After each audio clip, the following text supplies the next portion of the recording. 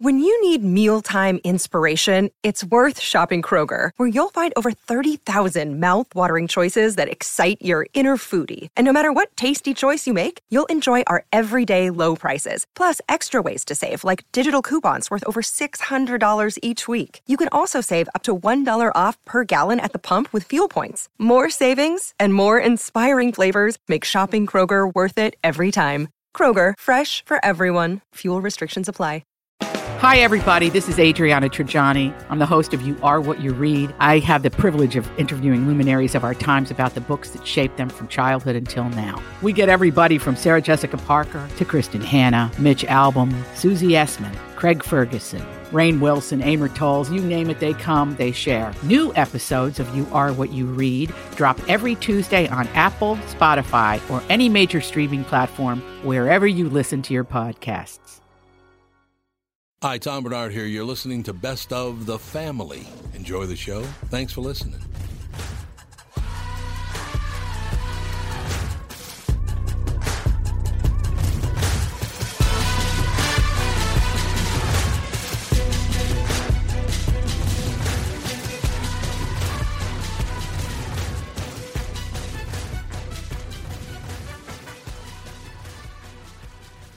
Michael Bryant, Bradshaw and Bryant, what's the latest? We're just trying to represent people who've been injured through no fault of their own.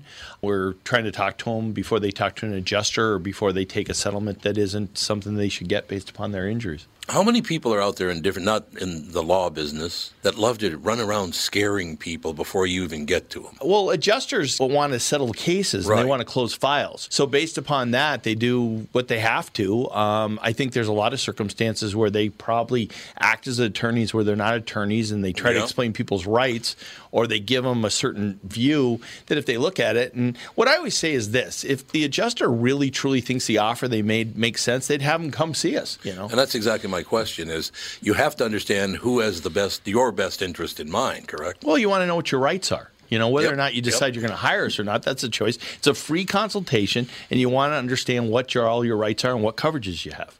And plus the fact I hang out with you, so you got to be a good guy if I'm hanging out with you. Maybe. Okay. Ladies and gentlemen, Michael Bryant, Bradshaw and Bryant. Tommy, do you guys read a lot of poetry on the queue? You mean like, there once was a man from Nantucket? No, more like T.S. Eliot. April is the cruelest month, breeding lilacs out of the dead land, mixing memory and desire, stirring dull roots with spring rain. Dougie, what's wrong? You a little sad? No, other than the weather, nothing's wrong. In fact, in the Walser world, Coon Rapids and Burnsville finished number 1 and 2 in the state of Minnesota. J-Lo finally beat Dan Resch. Wow, that's pretty cool. Is it okay if I take all the credit? Well, I'd expect nothing less.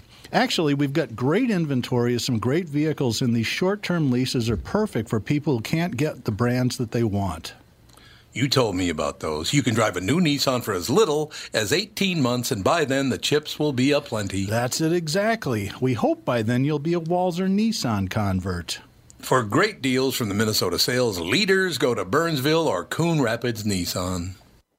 Hey, this is Brian Zepp. Summer is finally here, and if you're like me, you've got some serious riding planned. Make sure you and your motorcycle are good to go with Dennis Kirk. Whatever you ride, Harley, Indian, Metric Cruiser, or Sport Bike, you'll find what you need at Dennis Kirk. 160,000 parts and accessories in stock, clothing and helmets too. Order before 8 p.m., and they ship the same day.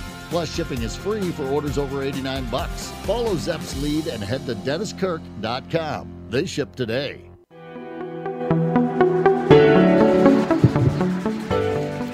We are back, ladies and gentlemen. Let me know when Miss Story's ready to go. He is. Neil R. Story. Neil, how are you? Hello there. Good to meet you, Tom. Nice to meet you as well. We got a lot of ground to cover. We got Dracula the Ripper, the 125th anniversary of Dracula with Neil Story. We got, British society, the first half of the 20th century, the impact of war on them. Where do you want to start, Neil? We got a lot to cover. What I'd like to start with is really the 125th anniversary of the publication of Dracula. Ooh, I think it's probably best to stick with that because it is such a fascinating subject. Yeah, you're right. Are you aware that there has always been this hope and a belief and even a fear that maybe Dracula and Jack the Ripper have a certain synergy between the two. Ooh, I like it. Yeah, it's something different. I mean, if you think about the Universal monsters, Dracula or Christopher Lee and the Hammer film Draculas. Right. These are guys, they've got the long cape, they're often wearing evening dress. And you kind of think of that vision and you add a top hat to that figure. Yeah. And you kind of think, is it Drac or is it Jack the Ripper? I like Drac or Jack. That's a good title right there. It'd be a good sitcom. Absolutely. Drac and Jack. Drac and Jack. Great sitcom. That would be wonderful. But it's seductive, isn't it? It's a seductive thought. And what my very first book on Bram Stoker looked at were the connections between the two. It took me the best part of 15 years to get access to this most remarkable archive of letters and papers and documents. If I put it into a little bit of context, Bram Stoker, he's born in Ireland in 1847. He was a reporter, really. He'd gone to university. He loved theatre, and he got a job as a theatre critic for one of the newspapers, unpaid. But it was because his main job was as a civil servant, and he didn't earn an awful lot of money. But because as a theatre critic, he can get to see the shows for free in Dublin. And he would write up these articles, and it introduced him to that wonderful world of theatre. And he met an actor by the name of Henry Irving. And Henry Irving went on to be the first actor, British actor, in fact, any actor anywhere in the world, to be knighted by Her Majesty Queen Victoria. Really? Oh, hell yeah, he was the man. I mean, he made theatre respectable. Before that, it was a scene of ragtag vagabonds and ladies of dubious morals. Although they weren't all like that, but that was the perception in society at that time. Mm-hmm.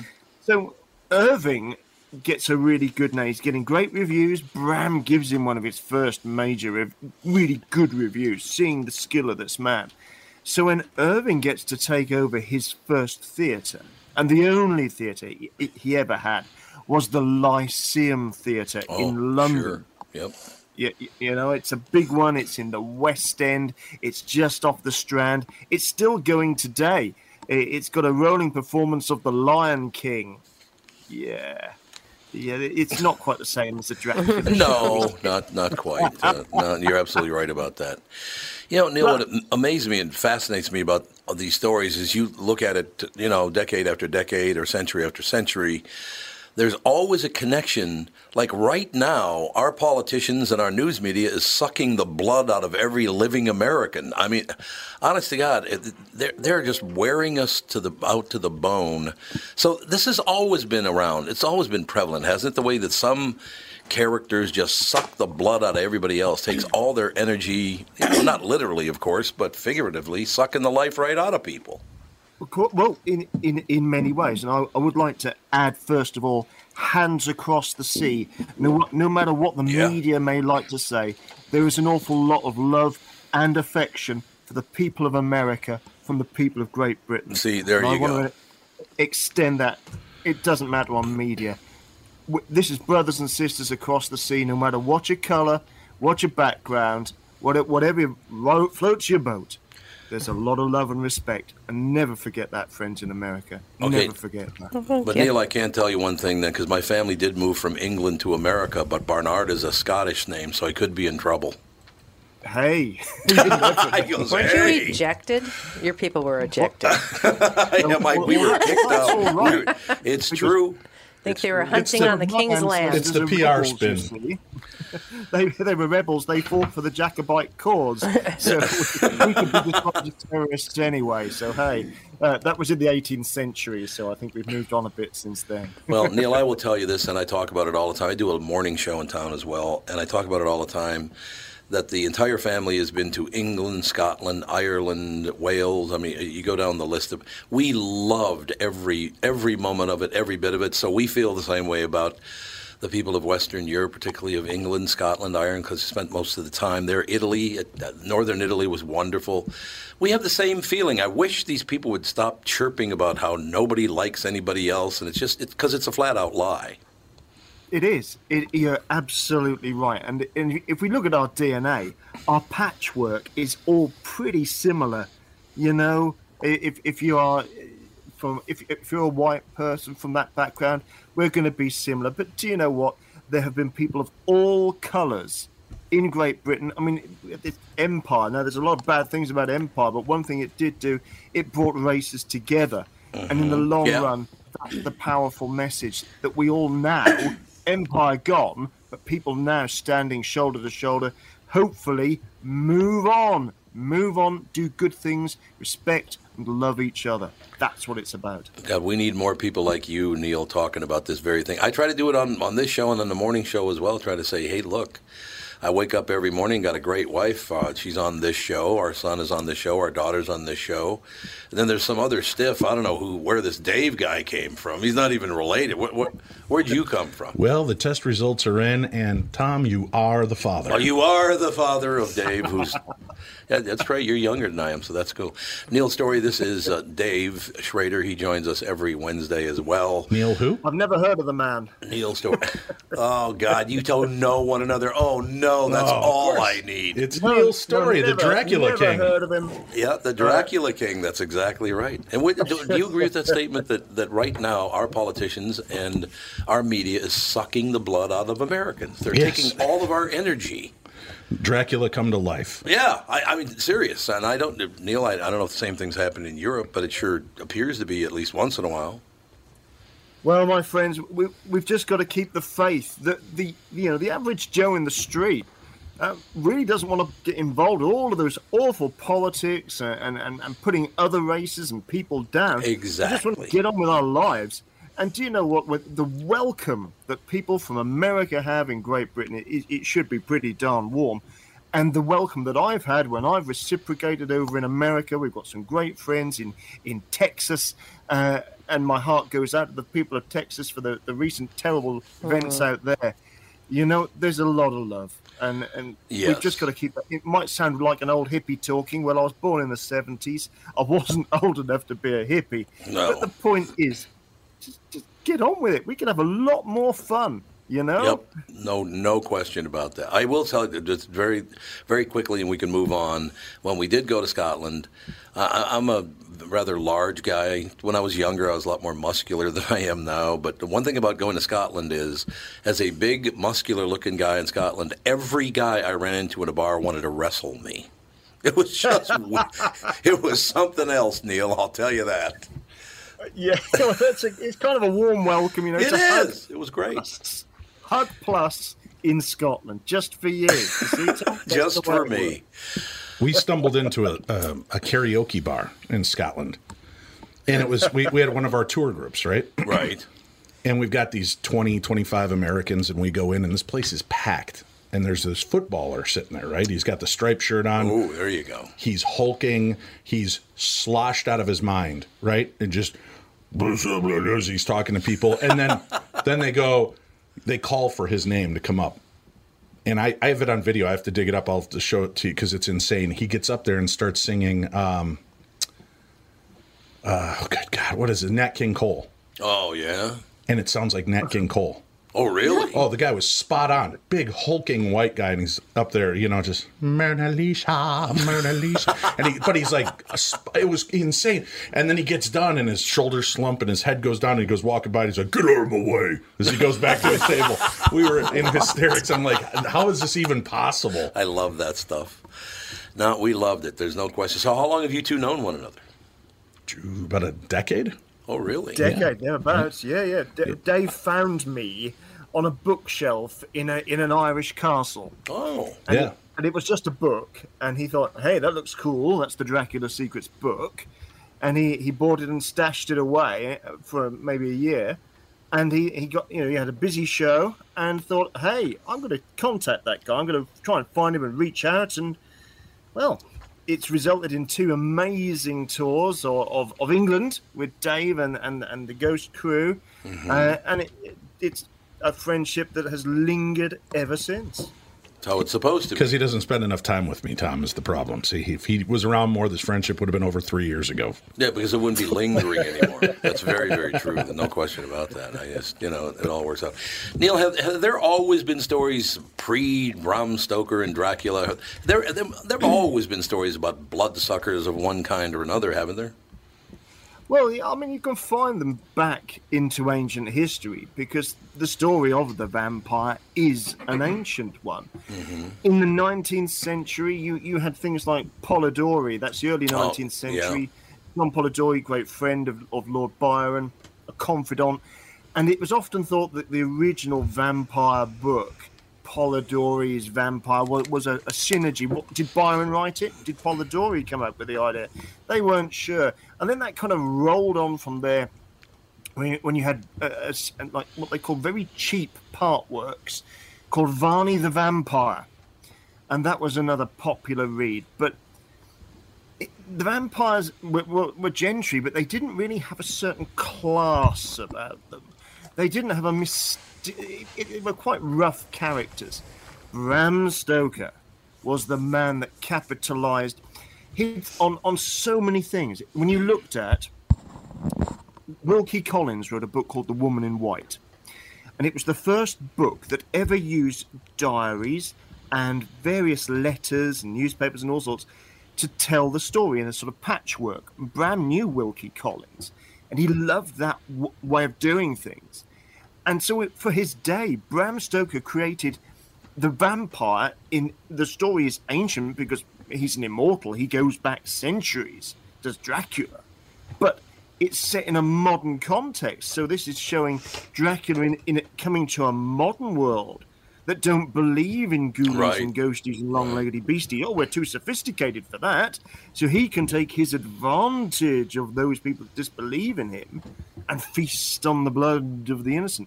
So Bram Stoker weaves in things like phonographs and typewriters, modern transport and travel in his stories. So in his day, he was cutting edge. And it's that wonderful synergy of the two that he created. You know what amazes me is that as a young boy, I guess I was, 12, 13, something like that. We're watching Dracula one night on Horror Incorporated, as it was called. Horror Incorporated. I actually did the voiceover for that show. Did you really? Yes. Nice. And I often wonder, I mean, that was later in life, obviously, not when I was 12 or 13. I was going to really be impressed if you were doing that at the age of 12. Exactly. But we're watching it one time, and I have a neighbor over, a young, dazzling urbanite was over there watching. We were watching Dracula. And he just keeps going, He just keeps making these grunting noises. And I said, what's the matter with you? And like I said, we're 12, 13, whatever. He goes, man, this is so ridiculous. I said, why is it so ridiculous? He goes, not one of these people even tried to punch Dracula. Just punch Dracula right in the face. I wonder how that'd go. You could break his teeth. I mean, what's he going to do? Give you a nasty suck. That's right. You can't suck your blood if he doesn't have those pointy teeth. But the hickeys are going to be brutal. Maybe he's got like a tool in his pocket for just in case. Just a straw. Artificial teeth. Yeah, it's like a mosquito. Yeah, so like that.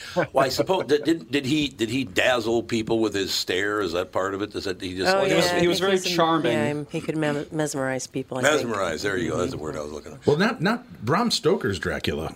No? Was more like Nosferatu. He didn't really have superpowers. He was not a good-looking creature. He was a creepy, nasty-looking thing. It wasn't until the movie serial that they came up. There is mesmerism in it. Right, definitely. But it wasn't that charming, good-looking Bela Lugosi thing. It was something totally different. Dracula had the power over the beasts of the night. But he also, Bram Stoker, on the stage at that time he was writing, it was a new play called Trilby. And it's where this innocent young girl in France is taken over by a character that you'll have heard of, Svengali-like mystics. Right, well, this is where Svengali comes from. He comes from Trilby. And Bram Stoker was absolutely amazed at this idea of mesmerism. And it was a theme that followed right through all his other books, he wrote to Sir Oliver Lodge, who was one of the founders of the Society of Psychical Research in Great Britain. And he revisited it in other books, notably the sort of mesmeric power that could even kill people from the power of the mind in his last ever book, Bram's last book, The Lair of the White Worm. Oh, yeah. Yep. There you have it, ladies and gentlemen. Neil, just talking about this stuff reminds me so much of being a young boy and a teenager and all the different things. But did you ever hear Richard Pryor's take on Dracula? It was phenomenal.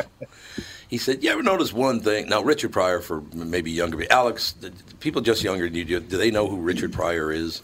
Probably not. Probably not. One of the greatest comedians ever born.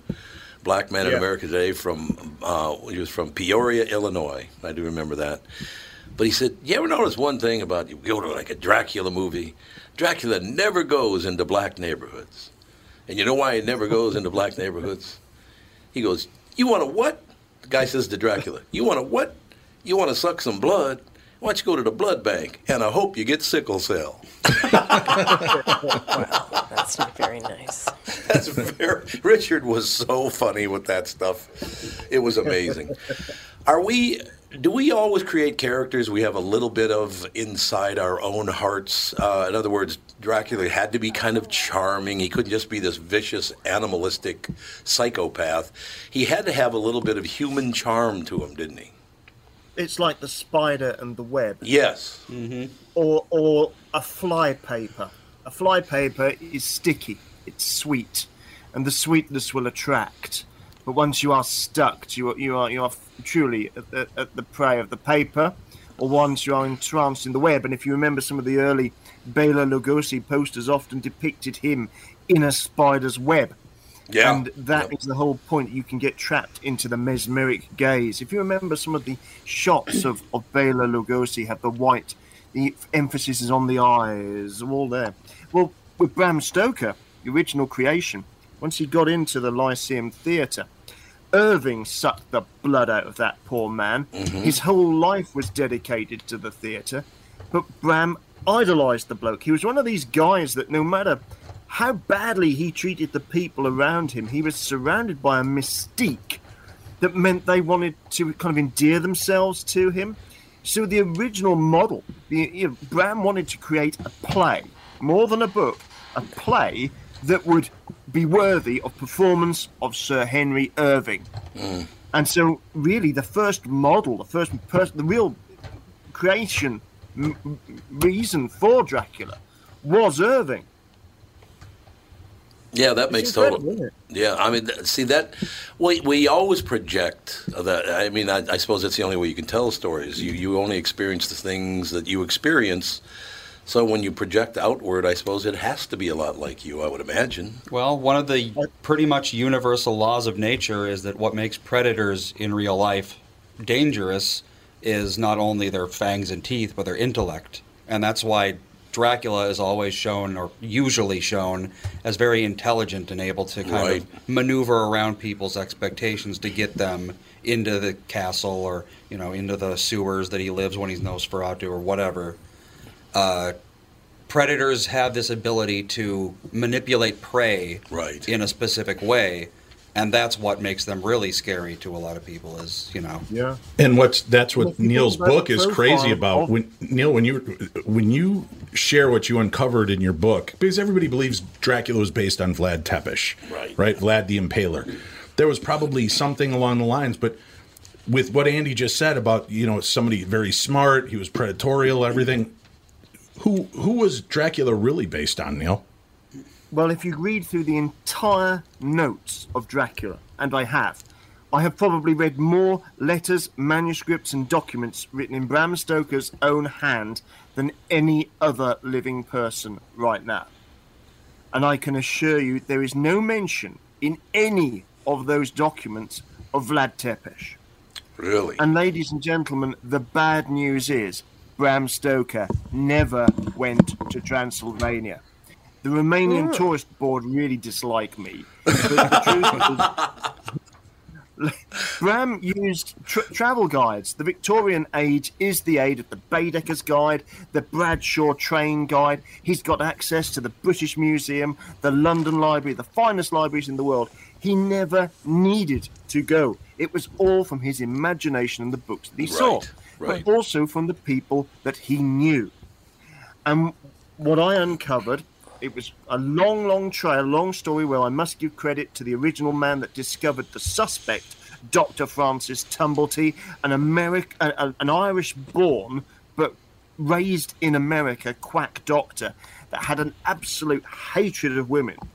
Well, he had a man-on-man relationship that was very close, if I dare say those sort of things, with an author that in his day was the first man to sell 1 million copies in the English language. 1 million copies of any book. His name was Thomas Henry Hall Caine. Hall Caine was influenced, and Tumblety had a mesmeric power over other men, believe you me. It's cutting a long story short. Read my book, read the books of Michael Hawley, Stuart Evans. There are other authors too. And Hall Caine was Bram's best friend in later life, because they were both great friends of Sir Henry Irving in the theatre. When they met, it was going to be either they're going to love each other or hate each other. They had a very close relationship in a very similar way that Sherlock Holmes and Dr. Watson had a close relationship. They would share rooms, they would go on adventures together. And in Bram's books, he loved to wrap up all sorts of mysteries and put clues in there. If you read the letters of Hall Caine and Tumblety, and you read Dracula in a certain way, the clues are all there that Bram is indicating that Tumblety is, in fact, Jack the Ripper, and that, in fact, he is one of the models for Dracula.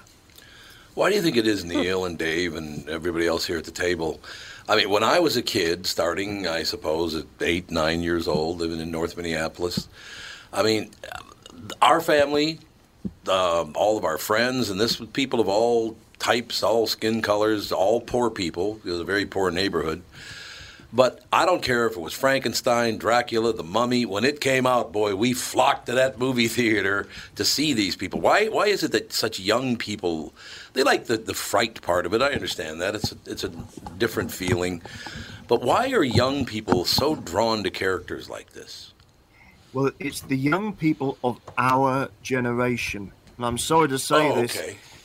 In some way, I think for those of us that grew up in the 60s, 70s and early 80s, we are that last generation to be scared by TV and movie. Oh, I bet.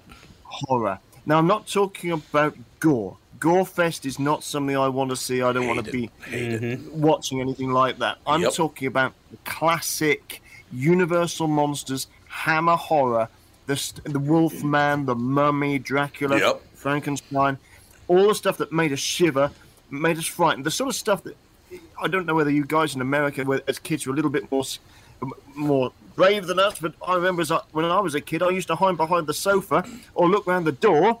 I've met around lots of people that look through the banisters of their stairs because we don't watch these films for too long.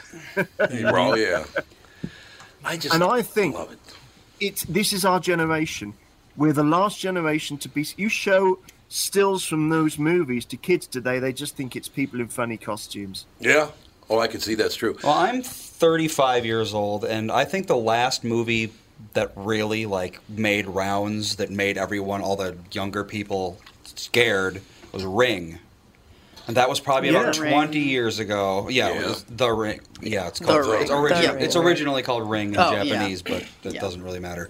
Yeah. That was probably about 20 years ago, something like that. And yeah, everyone watched it. Everyone was terrified by it. Everyone was like, oh, well, because, basically the movie says you just watch this movie, you're going to die. So it's it's a little forward with its threats. Just a little. But yeah, I don't think I remember.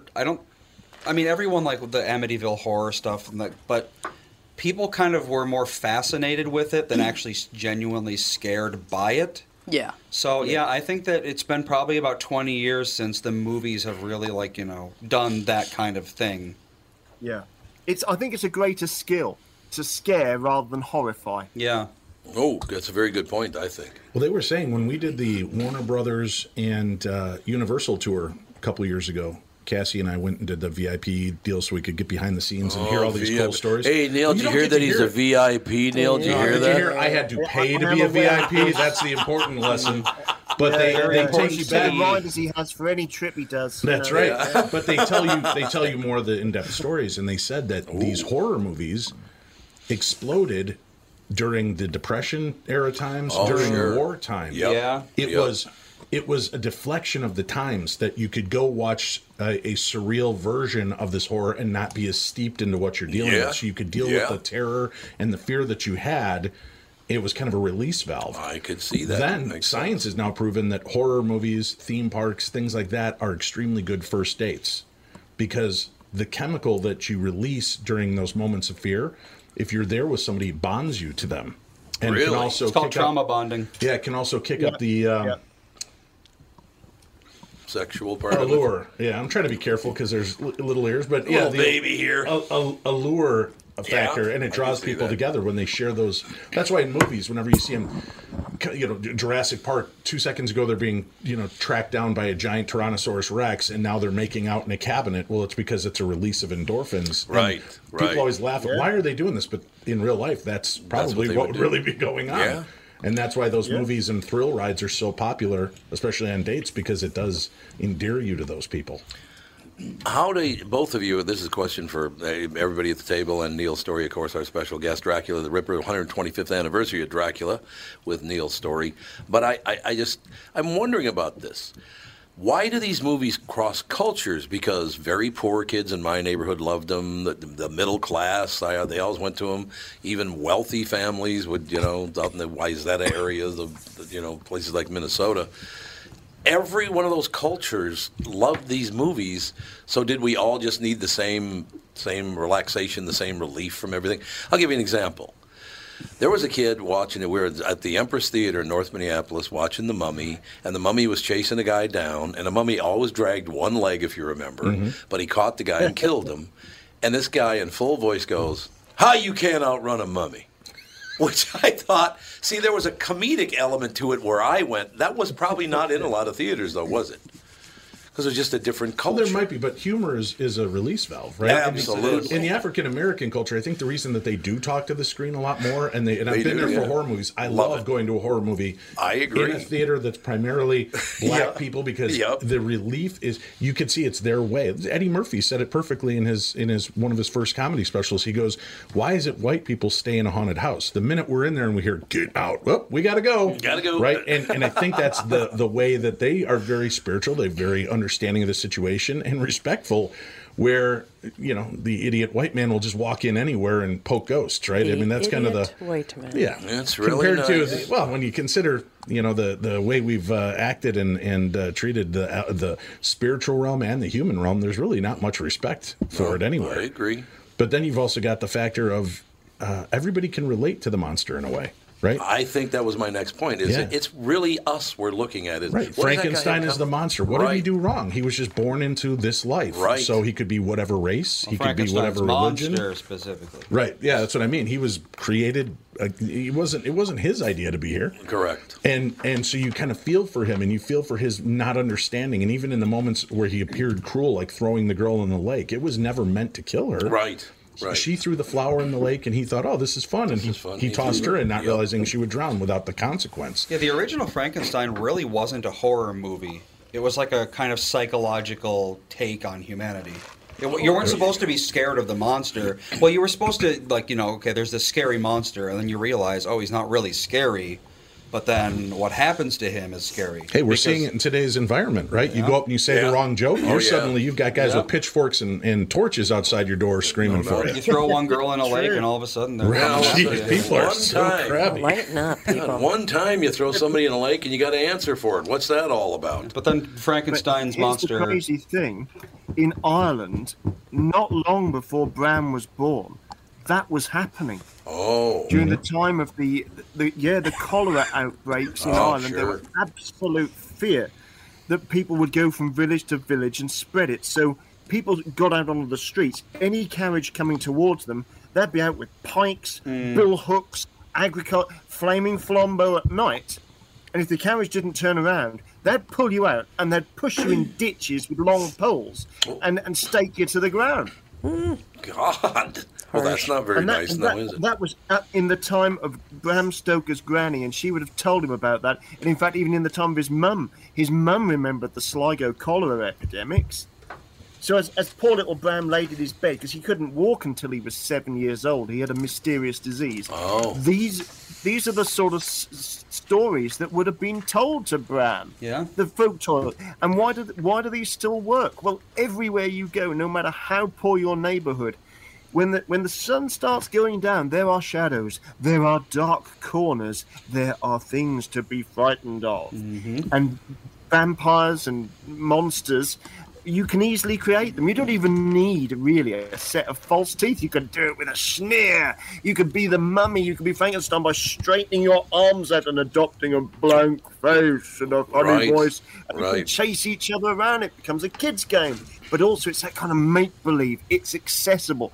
It could happen to you. I love it. Well, it's like I said, everyone understands the concept of something that's stronger and smarter than you. And it's scary to everyone. It's scary to everything. Every animal understands, this thing is better than me. I should avoid it. And everyone understands that bubble water is delicious. Yeah, bubble water. Apparently, Vaughn wants a little bubble water. Neil Story. By the way, you can check out Neil R. Story's authors page on Amazon. Neil, you got to come back. This has been a great 35 minutes. I love talking because it basically. You kind of reveal yourself when you're thinking about this and talking about these kinds of things. What part of it scares you? What part of it doesn't? I mean, you basically are looking at a version of yourself, aren't you? When you watch these. Well, you are. And if you were bitten by the vampire, then you too could become one. See, there you go. Neil, come back soon. I'd love to talk to you again, sir. Thank you, Tom, and thank you to all the family, Dave and all. My love to America. God bless you. But, Neil, get better friends than Dave, will you? You can't find better friends than Dave. No, there are none. Thanks, Neil. You take care, buddy. We'll talk soon. Thanks, Neil. Thank you, friends. All the best. All the best to you. We'll take a break. Be right back. Thank you. Dan Chesky's here from Dan's Southside Marine. It won't be long now until we start seeing boats on the water. Warmer temps and open water are coming soon, Tom.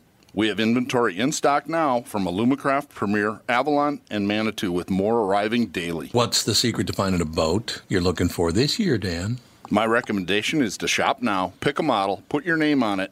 Our team of pros at Dan Southside Marine will have the knowledge and experience to get the boat you want equipped the way you want it equipped.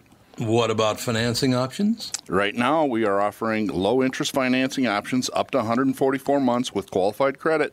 Ask for details when you visit the store. Alumacraft fishing boats, Premier, Avalon, and Manitou pontoons, all powered by Suzuki Outboards, are in stock now with new boats arriving daily. Dan's Southside Marine is located just 6 blocks west of 35W on 98th Street in Bloomington, or shop online at dansouthsidemarine.com. Tom here, and I'm talking with Brad Huckle and Mike Bilski of North American Banking Company. We've talked before about how working with a community bank like North American Banking Company can benefit business owners. Do you have an example you could share with our listener? Our customers at Homeco Insulation in Blaine have been banking with a big bank for many years, but suddenly their calls weren't getting returned and their banker was unresponsive to their business needs. You can imagine their frustration. They had a successful business, wanted to expand, and their bank cut them off. They were ready to move on from their big bank. When they were referred to us, we knew they wanted to work with a community bank that would be responsive and would take the time to understand their business and its needs. That sounds like a perfect fit. I know it can always reach out and not only talk to an actual person, but I'm talking to an experienced lender. They've told us the same thing, Tommy. Look, I know Brad and Mike, and I trust them with my banking. My whole family does. So why not bank with my banker, North American Banking Company, a better banking experience, member FDIC, and equal housing lender. You all have helped build MyPillow into the incredible company it is today and have trusted in Mike Lindell to give you a great night's sleep. Mike's latest incredible deal is on the Giza Dream Sheets, which you've heard me rave about before, that's for sure. These sheets are made from the world's best cotton, Giza. They are ultra soft and breathable, yet extremely durable. Right now, the Giza Dream Sheets at its lowest price ever. These sheets are 60% off, coming in as low as $39.99 with promo code TOM.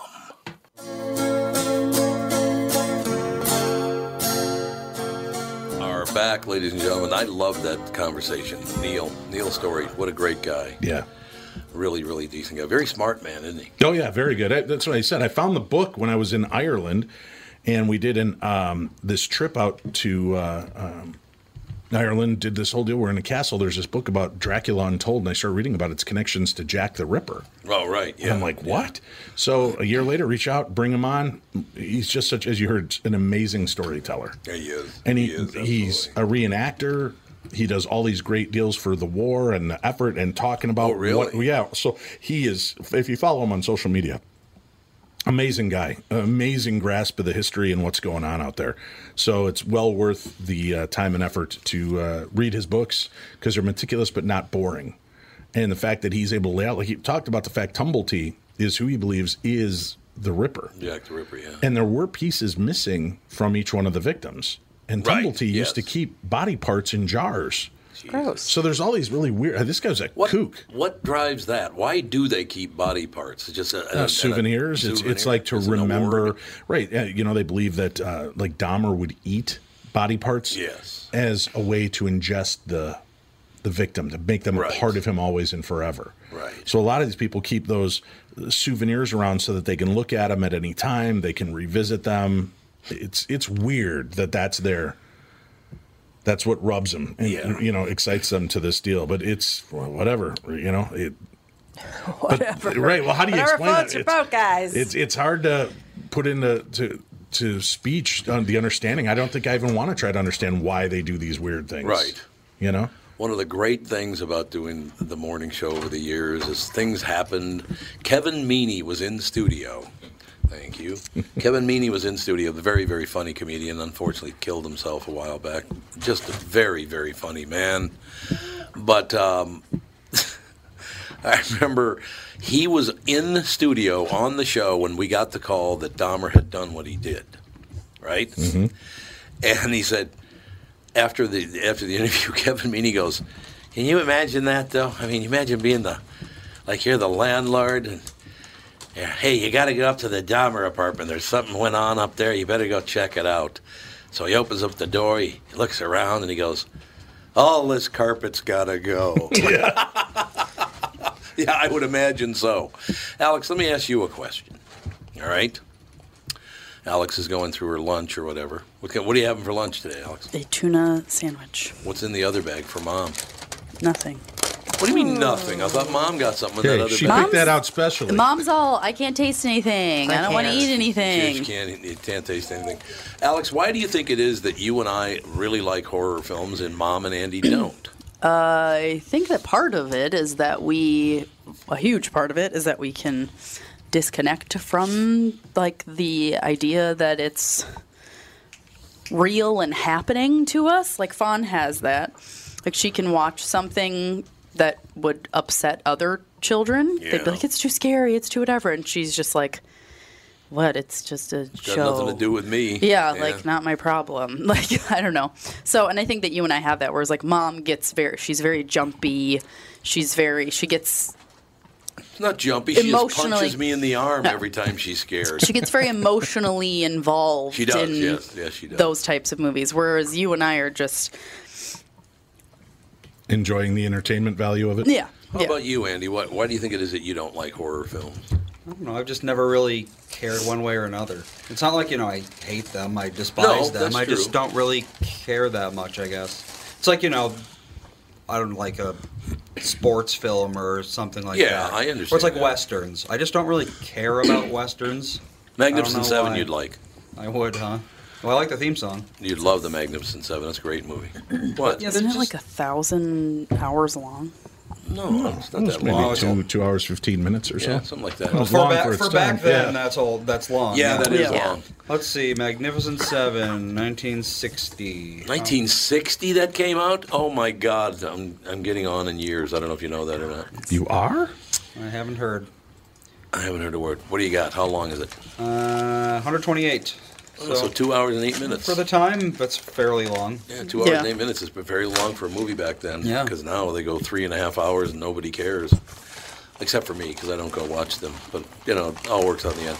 I do love talking about why we project parts of ourselves out for the world to see, like Dracula and Frankenstein, the Mummy and all that stuff. Serial killers, all the things that humans actually do, we project them onto screens or in plays or whatever.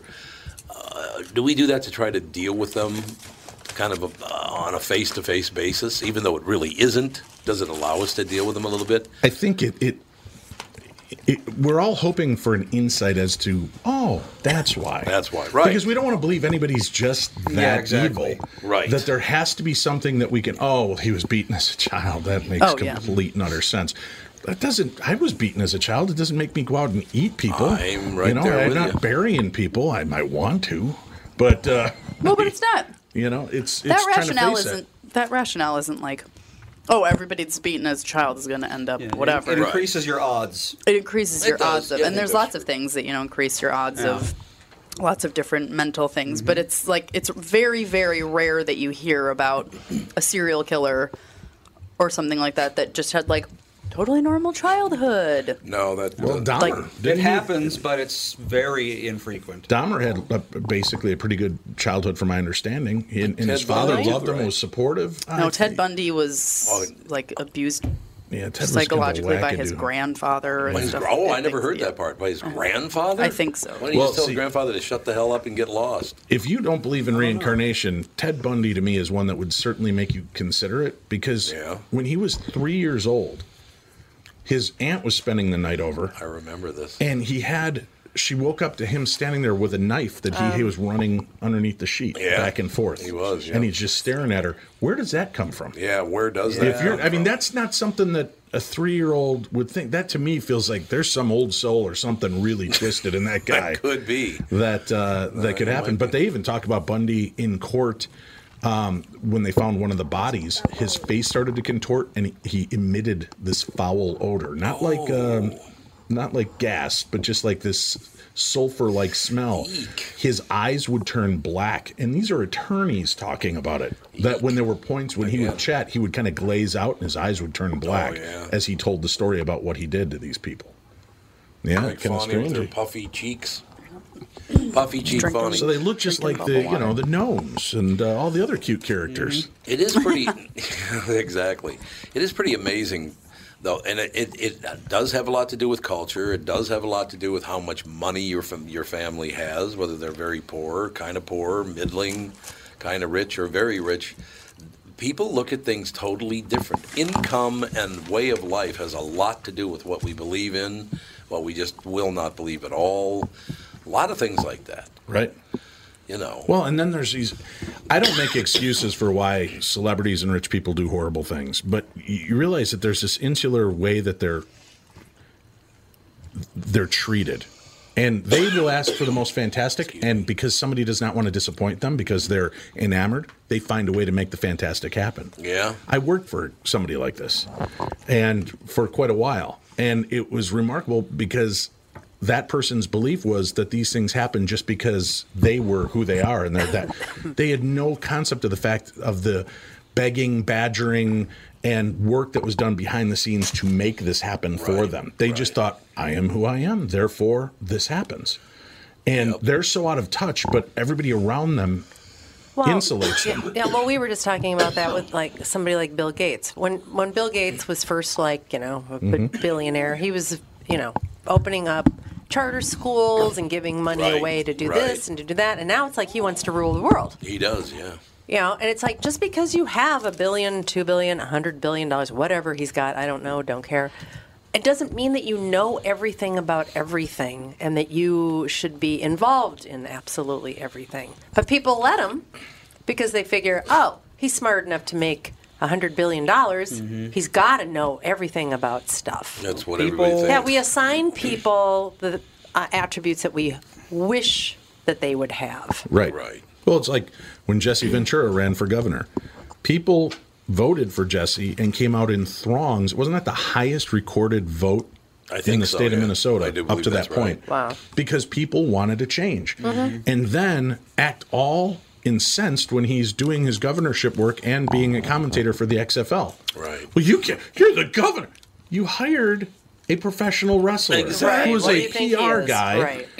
This is. I know. You've It's got to so allow. Same with our past president. You brought in a guy who famously, and I'm not bashing. I'm just saying, famously did not handle money properly, and showed disrespect for many people through the years. And he was a reality show star and a millionaire. And we hired him because we hoped for change. And then everybody is incensed that he is. Well, when you bring somebody in who doesn't have the knowledge or background, just because they're good at business or good at one thing does not mean that they are this. Now, that doesn't say that Bill Gates might not make a great president because he understands the business of the job and could do something along those lines. And I'm not indicating for him, but I'm just saying there are other skills you can have that can lend to politics maybe a little better, because I think politicians get so encased in their own ways that they don't see, well, maybe we could fix this budget by changing this. Nope, got to be the way it always been, but I'll change it this way, and that's just going back to what the people before him did. So I understand the want and desire of people wanting something different than what we've had. But we never do that. Well, we bring them in, and then all we do is bitch and whine and complain when that happens. Well, plus the fact, this all started with Thomas Jefferson. He started screwing people out of money the second he got famous. I mean, that guy jobbed people out of money his whole... He started the national bank system, did he not? I don't know. And I think most of the money that disappeared. American history stuff is so confusing. I think most of the money in the banks disappeared, and they never knew where it went. So it's been going on forever. It's all parties, because there used to be other parties. These people are scumbag. Anybody who wants to be the president is nuts. I'm sorry, but they are. No, I think that there's a lot of them that go in with the desire to change things, and once they get in, they realize, got no shot. Shit, I have absolutely no power. Got no chance. I am a puppet, and I'm here to do what I'm told to do. And that's what, if you've listened to some of the out interviews of people like Jimmy Carter and Bill Clinton and even Obama, you can see the disillusionment with the job. When they went in, they had a sense of what they wanted to do to make things better, and now they're kind of, it'll take a lot out of you. Yeah. You can see they're just reserved to the fact that this you are a figure. You're the Queen of England. You're a figurehead that has no real power. Yeah, if you want to say something, you got to just say it. Sneak in. Sorry. Jump in. Sidebar: Dahmer did not have a normal childhood. No, you looked it up.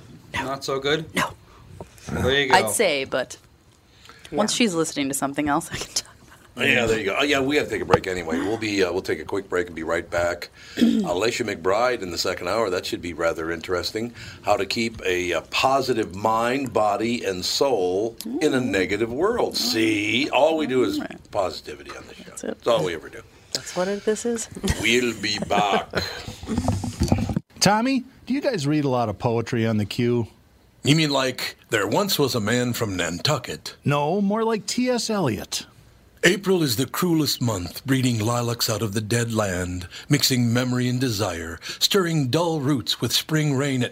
Dougie, what's wrong? You a little sad? No, other than the weather, nothing's wrong. In fact, in the Walser world, Coon Rapids and Burnsville finished number 1 and 2 in the state of Minnesota. J-Lo finally beat Dan Resch. Wow, that's pretty cool. Is it okay if I take all the credit? Well, I'd expect nothing less. Actually, we've got great inventory of some great vehicles, and these short-term leases are perfect for people who can't get the brands that they want.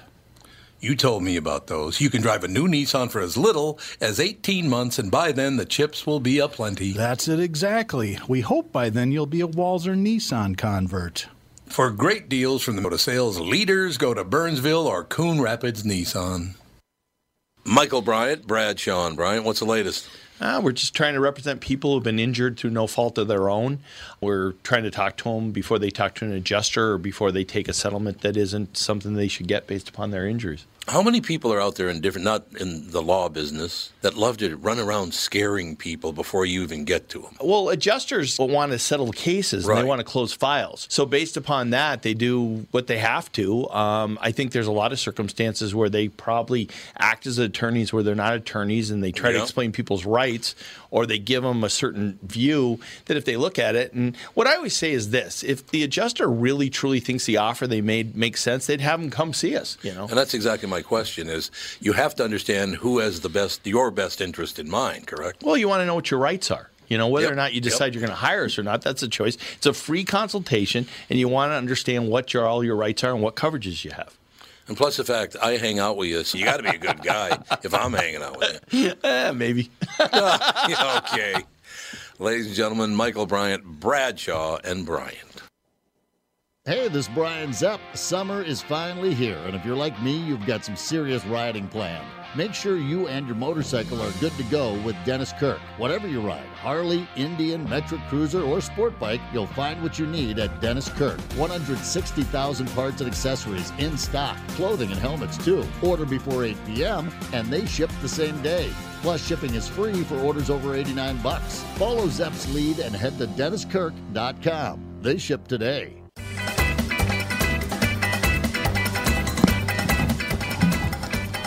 It's kind of a kooky song choice there, Andy. I hit random. When's that movie coming out? My computer is the kooky one. I don't know. The movie's coming out pretty soon, I know. I thought it came out already. I think it's sometime in the middle of June, I think. Let's find out. I want to go see Bob's Burgers. It's one of my. I love they made watching a movie? that show. Yeah, it just came out, I think, yesterday. Yeah. I love that show. Elvis movie, June 24th. June 24th. Yes, that's on my list. Oh, well, there you go. The Elvis movie. Who was it pointed out to me that with all the people who look like Elvis out there, they found a guy who doesn't look like Elvis. Anything like Elvis. I know. How many Elvis impersonators are there out there? Well, Pick one of them. Was it Michael Shannon who played Elvis and Nixon? I think you're right. That's right. And he was great. He was really good. Surprisingly, yeah, he's a great actor, but that was just a brilliant, quirky, weird movie. Mm-hmm. You're quirky and weird. Right. I watched Fantastic Beasts, the latest one, the Harry Potter one. I watched that this weekend. It's okay. I mean, if you like those movies, it's good. But what I didn't realize was the baker is the guy who plays De Palma in the Offer. Oh, really? Yeah. It's like, God, that guy's a great actor. He really is good. Oh, he is. Guy. He's very, very good. He's very, very good. But I'm now, he's like De Palma in my mind. Yeah. Do you know the Oh. character Gordon? Francis Ford Coppola. Coppola, not De Palma. Oh, he's Coppola. I was saying De Palma. He plays Jeff Garland's brother in. I love Jeff Garland. Oh, what's that show about the kids growing up in Pennsylvania? Oh, it's named after the old, the good. What the hell's the name of the family? Kids growing up. The Goldbergs. Oh, the Goldbergs. Yeah. Okay. He plays Jeff Garland's brother, and the ne'er-do-well uncle that always comes into town and creates all sorts of just catastrophe. That's one of those where I watch a sitcom like, holy cow, I didn't realize that I knew this. Because certain people you see on screen, you don't like them or you like them, but you don't know why. But it's because they were, a villain or something in some past thing. So who, the kid Gordon, he's like the production assistant. Have you been watching The Offer at all, Landon? I haven't, no. It's really good. Andy, are you watching it? Nope. Oh, man. I think it's actually better than the Godfather movies. Certainly way better than 3. It's way better. It's the story of the making of the Godfather, which is this larger-than-life, the producers on coke, and they're fighting with the mafia, and he winds up friends with Joe Colombo, and people are that's all real stuff. That's real stuff that happened. It's so good that you know the results, and you still have doubts if it'll get there. I mean, is this going to happen because you're like, how the hell do they get out of this? But they're going to get out of it because they do a movie. But, man, it is really good. And there's such little things. Have you seen 8 yet? No. Oh, man, 8 is the best one. 8's coming up probably by tomorrow far night. My favorite one of the whole ones, whole 8 so far. The head of Gulf Western calls Robert De Niro the shortest unknown actor on the planet. I thought it was Al Pacino. Al Pacino. Yeah, because they hate Pacino. They don't know who he is, and they don't want to use him. And I still don't understand why they hate him. The guy's a great actor. He was an unknown person at that time, so they had no idea. Plus, he's really small. So Yeah, the idea is that they thought that role should be somebody bigger. Right. You know? It would have ruined the role. Well, now, because you see Now you're it. right, and, right, And, you know, exactly. that I think that's in 7, right? Where they do the scene from the cafe or from the dinner where he From shoots Louise. people. From And Louise, yeah. when the head of the Gulf Oil goes up to him and he's still in character. It's like, holy shit, this guy's still going to kill me at this point. I know. You know? That thing is unbelievable. And then, the little thing where they move the gun. Apparently that was real. Yeah. That was something that he really Behind the did. tank, On top of just to make him more stressed He wanted him to out. have that extra stress of where the hell's this gun? where's Because he the knew he was gun? all worried about that. You're you right. know? And I tell you what, Giovanni Ribisi plays Joe Colombo. Mm-hmm. And his voice is just like this the whole time. And it's just, I tell you what I could do. I could just kill him if you want me to. It's like, Jesus. Although, Joey Gallo, holy cow, does that guy look insane? That guy's nuts. Yeah. I don't know who that actor is, but he's insane in real life. Well, he actually gets dressed up in his suit in 8, and it doesn't make a does he? difference. It doesn't make any difference at all. Does he still get that? He's still totally insane. Jesus. You remember the scene where he's pitching Chinatown for the first time? Oh, He's yeah. all That's a coked great... up out of his mind. That's a whole discussion. Well, So what's this Chinatown about? Well, it's about Nicholson and water. Why the fuck's it called Chinatown? Why is it called Chinatown? Ladies and gentlemen, Landon Banks in studio with us. I like Landon a lot because he's a truth teller, and I think using what people consider to be hateful words is a great idea because they're not so hateful anymore. You take all the power away from the negative connotation of words. I think. Just go ahead. I mean, that's what we did when I was a kid. I'll tell you what. If there was some word that people were touchy about, they never stopped hearing it till they finally gave up. You know, Yes. just how it was. Our kids are. Landon Banks. And by the way, Banks, B-A-N-X is how you spell his name. The song is called Sissy Boys. Now, tell me again, how did you find the song? Back in 2009, my friend Donnie West, an artist and singer and author in the Twin Cities area here, he asked me to be in his music video for it. So we filmed that shortly after Michael Jackson passed away. Oh, God, 82. And, yes. And, yes, I was in his video, and I wrote the forward to his CD, I'll Do Anything For You, with the Sissy Boys on there, and it just kind of stuck with me, the song, over the years. And about almost 2 years ago, when I was re-releasing my Christmas album for the 10-year anniversary, my music manager, Elliot Graper, was like, I think we need to have you come out with another song right after this, like in 6 months. But he's like, not another Christmas song. Let's find something else. Not in May or June. Yeah. So I was thinking about this, and I'm just like, I was driving over to Donnie's house while talking to Elliot on the phone around Christmas, and I'm like, I think we should do this. And he's like, yes, if you can get Donnie's, okay or whatever to do the song, then I'd love to produce it. So I asked Donnie, he's like, yeah, that'd be a wonderful idea. And here we are a year and a half later. So it's been taken a while to get it to where we wanted to, because we finished the song and it was mixed and edited last fall, but we thought, let's release it in Pride Month in June. I think that'd be a little bit better than releasing it in the fall. So here we are. We shot a music video in April, 2 different days and 2 different recording studios in Minneapolis. That is being edited out in L.A. by my editor friend Elliot Deviney, who works for Netflix, and that's going to be coming out in the next couple weeks, hopefully, as well. Okay. So we're very excited about that. So. All right, now you brought the song along with you. I did. Andy, you got her teed up. Sure do. All right, now this is like, do you have a band name? Just use Landon Banks. Just me, and then Donnie West, the original artist. I was able to get him to do some backing vocals on this. So it was really fun to be able to work one-on-one with the original artist and have him, what do you think of this? And he's supported me and really, really enjoys it. So that was an honor as well. So very happy about that. Landon Banks, the song's called Sissy Boys. Like I said, I just love the fact that you're not afraid of words, man. We got to get away from being afraid of words, don't you think? The international premiere. Never heard never heard by before, human right? ears This before. is it. Yes. The international premiere of Sissy Boys. Woo! Let's do it.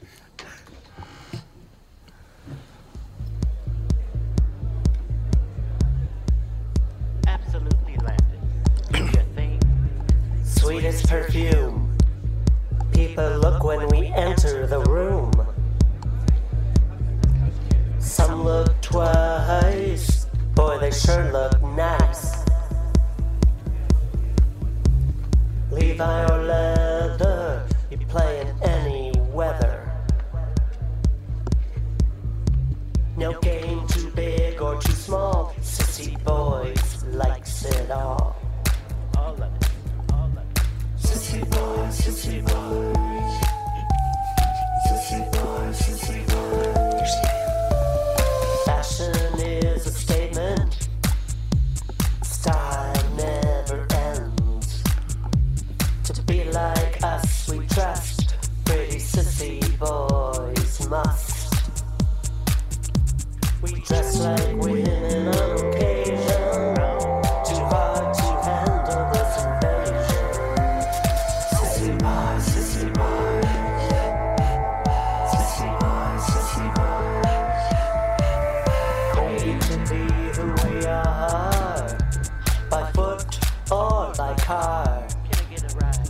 When you see us, say hi. These sissy boys are disguised. Sissy boys, sissy boys. Sissy boys, sissy boys. Watching is not our style. You're welcome to stay a while. Let's party and have some fun. These sissy boys ain't done. We dress like women on occasion. Too hard to handle this invasion. Sissy boys, sissy boys. Sissy boys, sissy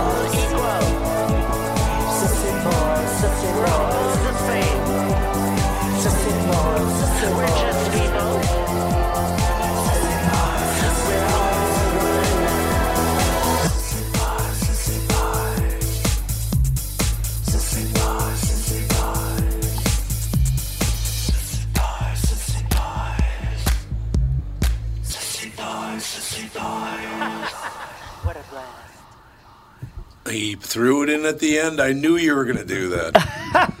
I knew there'd be a little laugh at the end.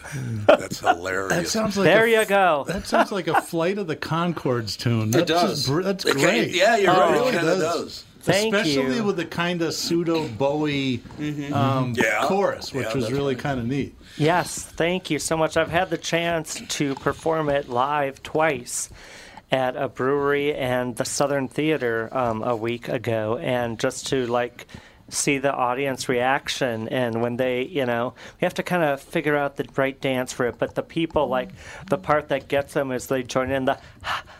Yeah, right. I love the Southern Theater. That's a great space. Yes, it was really fun to perform in there. My music, man, it was part of the Minneapolis Mini Fest, so there were about maybe 10 to 15 different artists. And my music manager, Elliot Graber, performed there, and I performed in this song in the middle of a set. So that was really awesome. Now, Doug is a musician himself, so a good person to judge, I think. Well, yeah, I like music. I was you're a hell of a musician, too. God, I can't remember his name. He's been on the podcast, but a guy that owns a company called A440 Studios has done a lot of video work there, and I can't remember his name. John Heinen. Thank you. What is it? John Heinen. John Heinen, yeah. I don't know if you know John. I don't know John, but I worked with F5 Studio Soundhouse in Uptown for this with Owen Sartori and Davide Rosso for the production of this, and Elsa Lee, and we just had our, we did our Zoom meetings, and then we went into the recording studio 2 different days. One was by myself to do my vocals, and then a month or 2 later we brought Donnie West into the studio to do vocals, and then it just kind of went through our different versions of the song till we found one that, like, this is it, this could click. By the way, might do good in the dance clubs, I have a feeling. I hope so. That's the plan. I'd love to perform it in the dance clubs too. So if anyone wants me to perform it anywhere, a Pride event or a graduation or a club, just find me on social media and let's make it happen. Now, how long did it take you to cut the song? The total production from the time we started pre-production to the time the song was done was probably like 4 to 6 months, but that's through I was only in the studio like 2 days, but that was, with the producers and the editors and the mixers and everything. And then we talked about the music video, and then COVID got worse, so we had to put that off for a little bit. Then when it was in a lull in April, we were able to get everyone in to do the music video, which is really fun. So very excited for that to come out. So it's kind of like, I always say it's kind of like just like a child of mine. No, I understand that. Yeah. It's like, okay, this child is going to be delivered on the 8th. The child on the 8th. I was just thinking, Lennon, you're probably very, very happy that you weren't born with my voice, because my voice singing that song would not be that great. It'd be okay. Sissy boy. Yeah, I don't know. I love your voice. I was thinking in that low part, I should have had you come in. I could do that low and part. I should have said, featuring Tom Bernard. Yeah, there you go.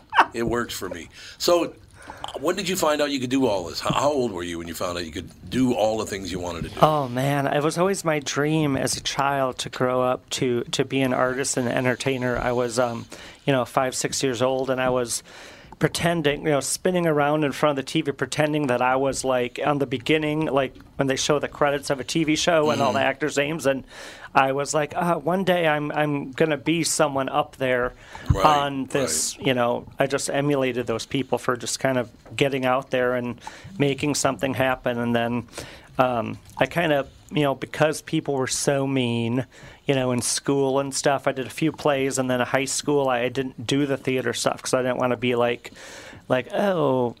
picked on any worse than people already did. Yeah. So, but then in my 20s, I'm like, okay, I came out and I'm like, we're going to do this now, so we're going to make it happen. So I auditioned for one movie. I'm like, if I can do one movie in my life, then, that'd be a bucket list item. I'd be happy, and now I've done like over 100. And then I recorded a single song and then my Christmas album, and then, it's just kind of like the door just opened and I kind of walked through it and just like, I can do this. This might sound like a weird question, but I'd love to take. So you said you came out. Was that a very, very tough decision to make? Well, it was, because I was married to my ex-wife at the time. Oh, okay, yeah. And I came out on the morning of 9/11/01. Before. Oh my God! Yes, before. This is your fault.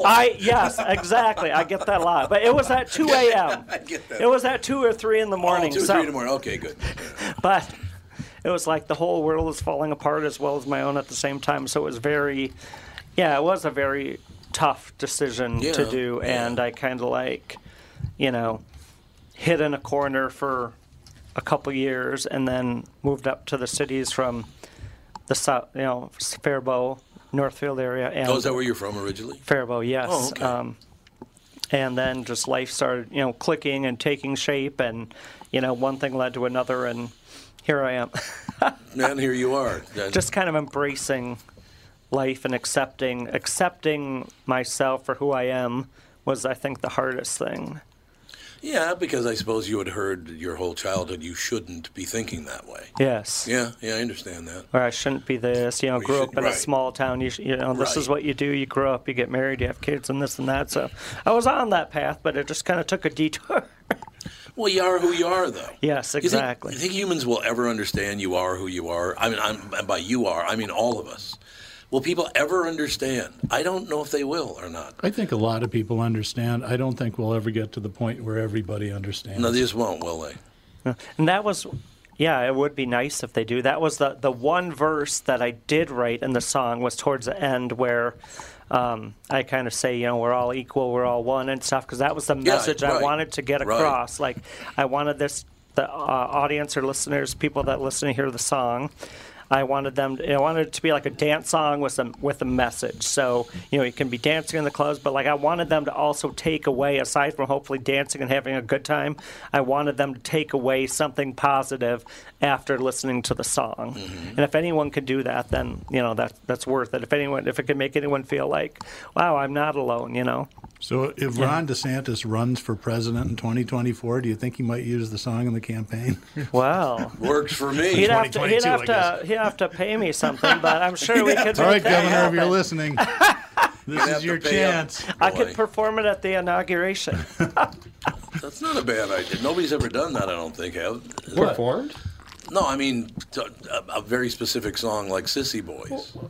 Well, I mean, Trump used YMCA and then got. Oh, did he? Why? Why? What was the connection? I don't know. You just thought people needed some aerobic exercise. Other people didn't. Bush used one of the American songs. I don't know. Born in the USA. Everybody's tried to use "Born in the USA" and they don't realize no one knows what it's about. But it's a war protest. But it wasn't "Born in the USA." It was "Proud to be an American." That one. Yeah. And then I think somebody used Toby Keith for a while, and Obama used Why did they bother? Well, because they try to link into some sort of being with the hip people, I guess. So we need, Sissy Boys to be the hip thing, and then suddenly, Trump will be dancing around to it.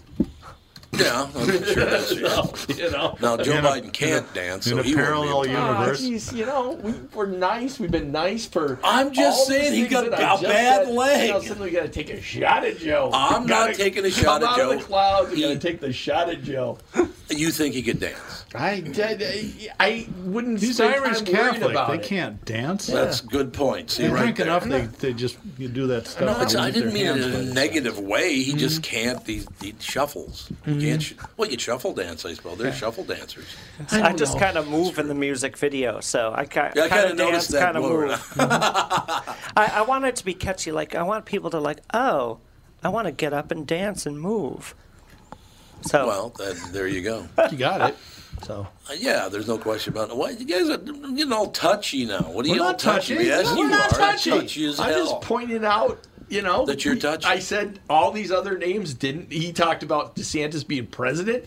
All these nice things. Taking a shot at him. No, there wasn't a shot. Yes, he was. I was not taking a shot. Yes, you were too. Shot. See, Landon, let me explain myself. I'm not a Republican nor a Democrat, so I get yelled at by both sides. I'm not yelling at you. I'm just pointing out. You two are constant pain in the ass about politics. I didn't have anything negative You're to say horrible about human Trump beings. And YMCA. I don't understand it, but When you got a cop, you got a firefighter. Supporting the first responders, construction, build back better. Yeah, they're important people too. Yeah, exactly. That's got to be it. No, I just don't get. I've never understood anybody who loves a president. I don't get it. I just don't get it. They're the most pushy, abusing people on earth because they want to be the biggest thing ever born. I just don't get it. How you can like them as a person. And I don't care if it's Trump or Biden or any of the rest of them. Mm-hmm. I was thinking back all the way to George Washington. Mm-hmm.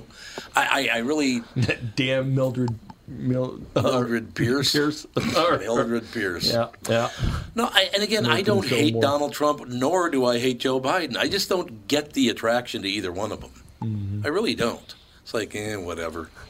Right? Well, somebody's got to do it. You might as well. It's not a marriage. It's like public transportation. You pick the bus that gets you closest to where you want to go. It's not really more complicated. And then you walk the remaining 4 light years? Yeah, that's right. Yeah, there you go. I get incrementally closer. No, like I said, I've tried it all. I've tried being a Republican. I've tried being a Democrat. Well, my mother was an ardent Democrat, so I was a Democrat the whole time I was She's a kid. a different Democrat, though. But what do you mean? Well, she's different. The DFL was very different than what it is Oh, today. yeah, there's no doubt about that. It was very, very different. But my mother just loved it. And, of course, being a Roman Catholic, as soon as JFK got elected, boy, that was a huge But deal. you got another one. And Joe Biden's a Roman Catholic. No, she loved him. He's She the would most like it. religious president we've ever had. I mean, the guy says the prayers Jimmy all Carter. the time. I don't know. Jimmy wasn't that religious. I mean, he Baptist. He teaches Sunday school. Yeah. But considering he carries a rosary bead and he says That's prayers true. all the time and he goes to church all the time, this guy's super religious. I mean, anybody's worried about the Pope connection. Here we got it. Yeah. So. Of course, fortunately, we have a hippie pope. Yeah, well, we sure do. I don't know anything about him. Is he yammering? I grew up Roman Catholic. He's the most liberal pope that He's they've very had divisive. since Pope 1. Big fans of some of those pedophiles. There's a couple people Well, he's real close to. he's not perfect, but I I would. agree. But he's.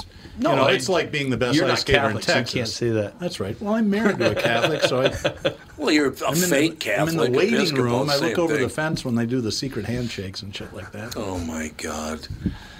You're obnoxious. The first time my wife and I went to church together, because I'm an Episcopalian, we'd go to this Catholic church in Hastings where she grew up, and 1,000 people in the county. It's a big church, and so they don't have any worship aids, and they've memorized everything. It's something that they're really good at. And so I'm kind of feeling left out until we get to the Lord's Prayer. I'm like, I got that. I know this one. I know Just this you keep one. going, Yeah, cruising yeah. along. You But kept going. the Catholics, unlike the Episcopalians, 3/4 of the way through the Lord's Prayer, the congregation stops and the priest takes a little guitar solo, where it just talks about something else for 2 or 3 lines, and then they all come back in. Oh. I didn't know that. I didn't either. Me either. So everybody shuts up except for me, who was finishing the prayer, and the priest and they're all. Newbie. Yeah, newbie. You got Keep a going at newbie. the end also because there's Goddamn extra language you Lutherans. guys added. Yeah, that's right. Yeah. So it was The power and the glory and the spirit, or what the Yeah, hell at is the it? end. Blame Unless the you watch football in the 70s or when they used to do the prayer. Remember? Oh, yeah, That every yeah. Sunday morning when they did the replay. Yeah. Yep, it just amazed me that people actually like these people. It's like they're the most opportunistic, and I'm talking about all politicians now, not any particular ones, not just the presidents. It's more me now, me, more me. That's what they are. Wouldn't you agree? I would agree. I don't agree because I think there are good ones out there. Like who? I've said this many times. I think there's lots of people out there that try Teddy really Roosevelt. hard. Teddy Roosevelt. Was He rode a horse. I love Teddy Roosevelt. He did a lot of things. That guy was larger very than life talented. character. And they He was threw a him master under the of- bus. He was all sorts of things. And they threw him under the bus. Who threw him under the bus? They didn't want that. Remember, there was a Oh, a Native American and a statue? black guy Oh, with the yeah. statue. Like, they weren't good enough to ride the horse. That wasn't the point.